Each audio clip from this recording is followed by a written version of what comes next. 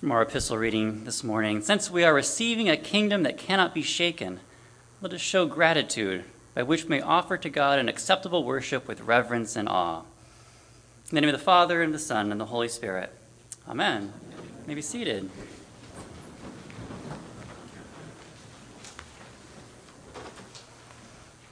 If you glance down at your bulletin at the collect of the day, you'll notice that our prayer this week asks God to cleanse and defend the church, and then later to protect and govern the church by God's goodness. But to what does the word church refer? What is it that we're talking about? We're asking God to cleanse and defend, to protect and to govern. What do we mean by church? Well, it gets a bit more tricky than you might think at first. If you look at the back of your bulletin, you'll see that word again. They're in conjunction with other words, All Souls Anglican. Are we asking God to cleanse and defend All Souls Anglican Church?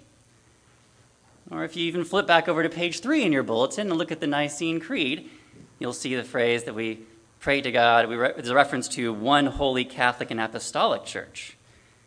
Or even if you crack open your prayer book in the pew, you'll see that word in conjunction with our prayer book being according to the use of the Anglican Church in North America, our province or our denomination. Is that to what we're referring?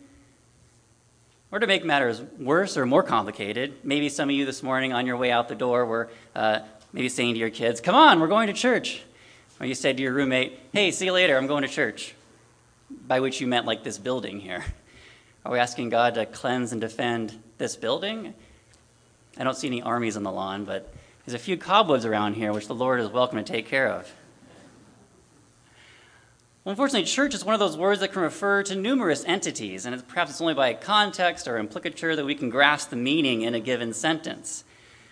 I think our readings from Hebrews and Isaiah paint a picture of the church as God's special people who are in a process of aligning their values, their ideas, and their actions with God's own nature. And these people, the church, stand in an unbroken line of continuity with the people of God called as his own special people through the Old Covenant. But the church, us, we now have entered into a special relationship with God through Jesus, his own Son, in the New Covenant. And so we can continue to align our values, our ideas, and our actions with God's nature, which is his goodness. Simply put, the church is God's people doing God things. We jump into the letter to the Hebrews in verse 18 of chapter 12, if you want to turn there. Last week we saw how previously in this chapter the author was reminding us that Jesus is the beginning and the end of our faith journey, and that he's thus with us every step of the way, especially in seasons of new beginnings, like maybe many of us are facing this month or even this week. Today we start in verse 18, and there's like this really crazy imagery of fire and darkness and gloom, which if you don't catch the allusion to the book of Exodus, this is going to seem really oddly out of place. What the author is doing here is looking back to one of the, if not the, most significant events for the people of God, God's meeting with God's people on Mount Sinai. Of course, our reading here is from the letter to the Hebrews, so we shouldn't be surprised that the author is alluding to one of the most hugely significant events in Hebrew history, which we read about in Exodus chapter 19. This is the sort of thing we see in good literature, right, all the time, or good movies. A glance back, an allusion to something significant in the past that then is interpreted or reinterpreted in light of some plot twist. I think we can't overemphasize the importance that this Sinai event had in forging the people of Israel into the people of God.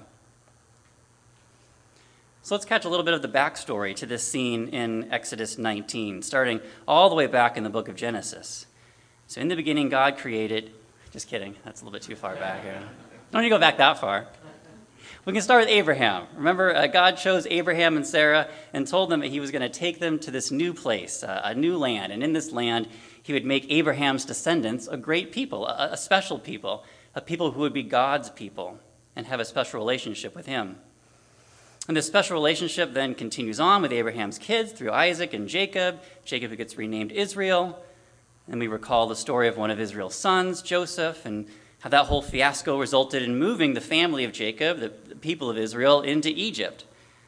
And there God's people grew and expanded, and eventually became enslaved by the Egyptians, and in that process began to forget their special relationship with God. And then that takes us to the book of Exodus, where God brings his people out of slavery in Egypt and takes them out to the desert, to the base of the mountain called Sinai. And that's where we pick up this scene here in Exodus 19, at the foot of Mount Sinai.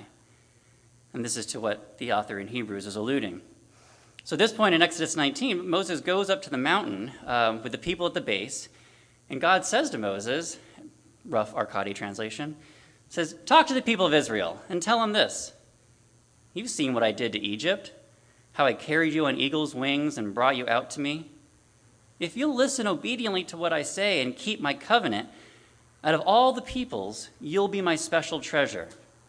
The whole earth is mine to choose from, but you will be my special people, a kingdom of priests, a holy nation."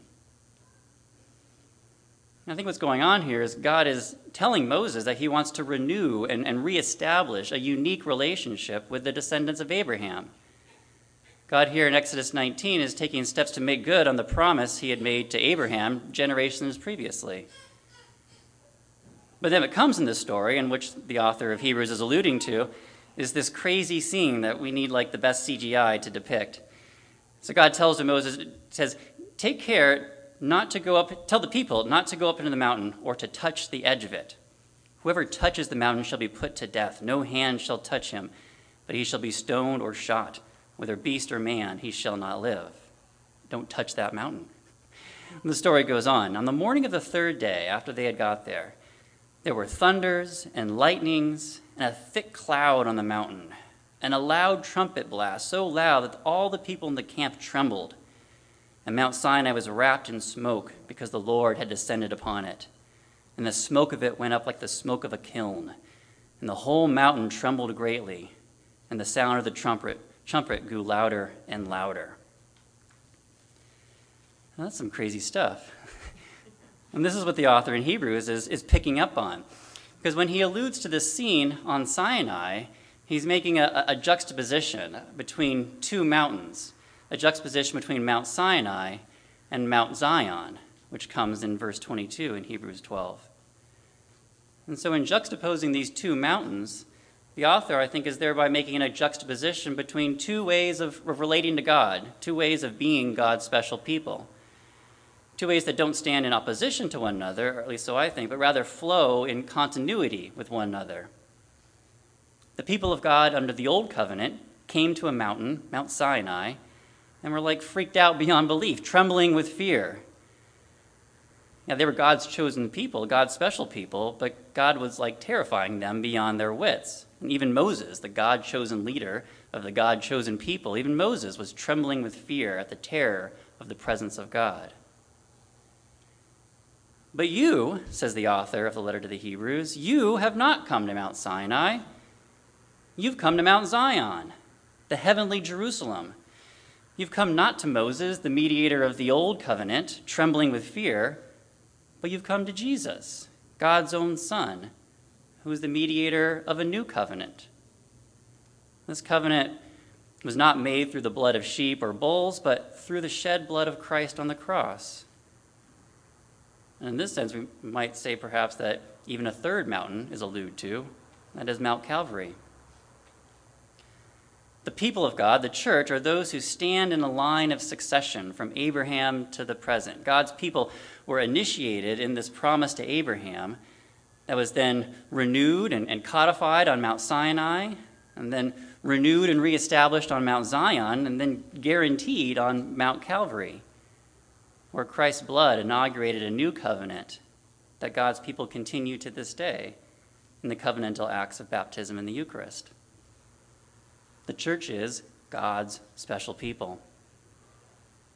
More than that, the church is God's people doing God things. So in verse 28 there of Hebrews 12, the author provides maybe a bit of a practical application. He says, "Therefore, let us give thanks." In light of being God's special people, and in light of coming into a kingdom that cannot be shaken, as the author puts it, in light of receiving the inheritance due to those who are the descendants of Abraham, let us be grateful. Now, as much of a fan of gratitude I am, that still feels a bit vague to me. Dare I say, maybe an impractical application. Are we just supposed to have these like warm fuzzies for God? Well, I think there's at least two ways of expressing our gratitude for being God's people. One explicit here in Hebrews, and then one I think kind of implicit but explicit in our Isaiah reading.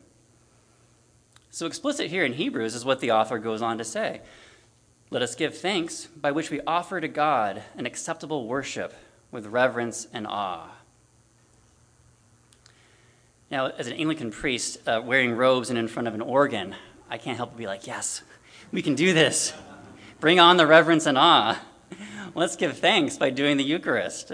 I think that's totally right. I think that's apt. The church is where we worship God with reverence and awe in spirit and in truth. And our sacramental worship, especially the Eucharist, is a key opportunity we have to give thanks to the author, to give thanks to God, as the author of Hebrews here explicitly commends. But I suspect if you're here at All Souls, I don't need to sell you on that. I think there's also, however, an implicit way to give thanks.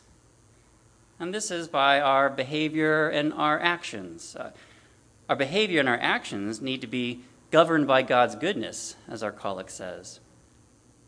And here again, God says in Isaiah 28, God says, "Behold, I am the one who has laid a foundation in Zion, a stone, a tested stone, a precious cornerstone of a sure foundation. Thus whoever believes will not be in haste, and I will make justice the line, and righteousness the plumb line." I'll make justice the line and righteousness the plumb line. I've only ever used a plumb line a couple of times in my life, but I have used a level at times, like yesterday when I was hanging pictures up at my house. And the purpose of a plumb line or a level is to see if some object is straight or plumb according to a standard of gravity in these cases. Well, for us, for human behavior, God here in Isaiah says that justice and righteousness will be the standards that he will establish. And so I see God's goodness in our collect, and the justice and righteousness of Isaiah 28:17 is roughly referring to the same thing. God's standards of goodness, God's standards of justice, God's standards of righteousness are what the people of God need to be governed by. Or governed perhaps isn't the word we use all that much in our lives. It's more like what we need to be pattern our lives on, or modeling our lives on. And the values and ideas that we have or the actions that we take are to line up with God's justice and God's righteousness. So we give thanks to God explicitly through our worship with reverence and awe, and we give thanks to God implicitly when we pattern our behavior and our actions on God's standards of justice, goodness, and righteousness. God's people do God things. So the church then is God's people worshiping in reverence and awe by means of these new covenant practices of baptism and the Eucharist, and modeling our ideas and behavior according to the standards that God has revealed to us in Scripture and in creation, highlighted through our studying and preaching of God's Word. The church is God's people doing God things. Now that we hopefully have a little bit better understanding of one word in the collect, let me pray it again. Let your continual mercy, O Lord, cleanse and defend your church. And because it cannot continue in safety without your help, protect and govern it always by your goodness. Through Jesus Christ our Lord, who lives and reigns with you in the Holy Spirit, one God, forever and ever. Amen.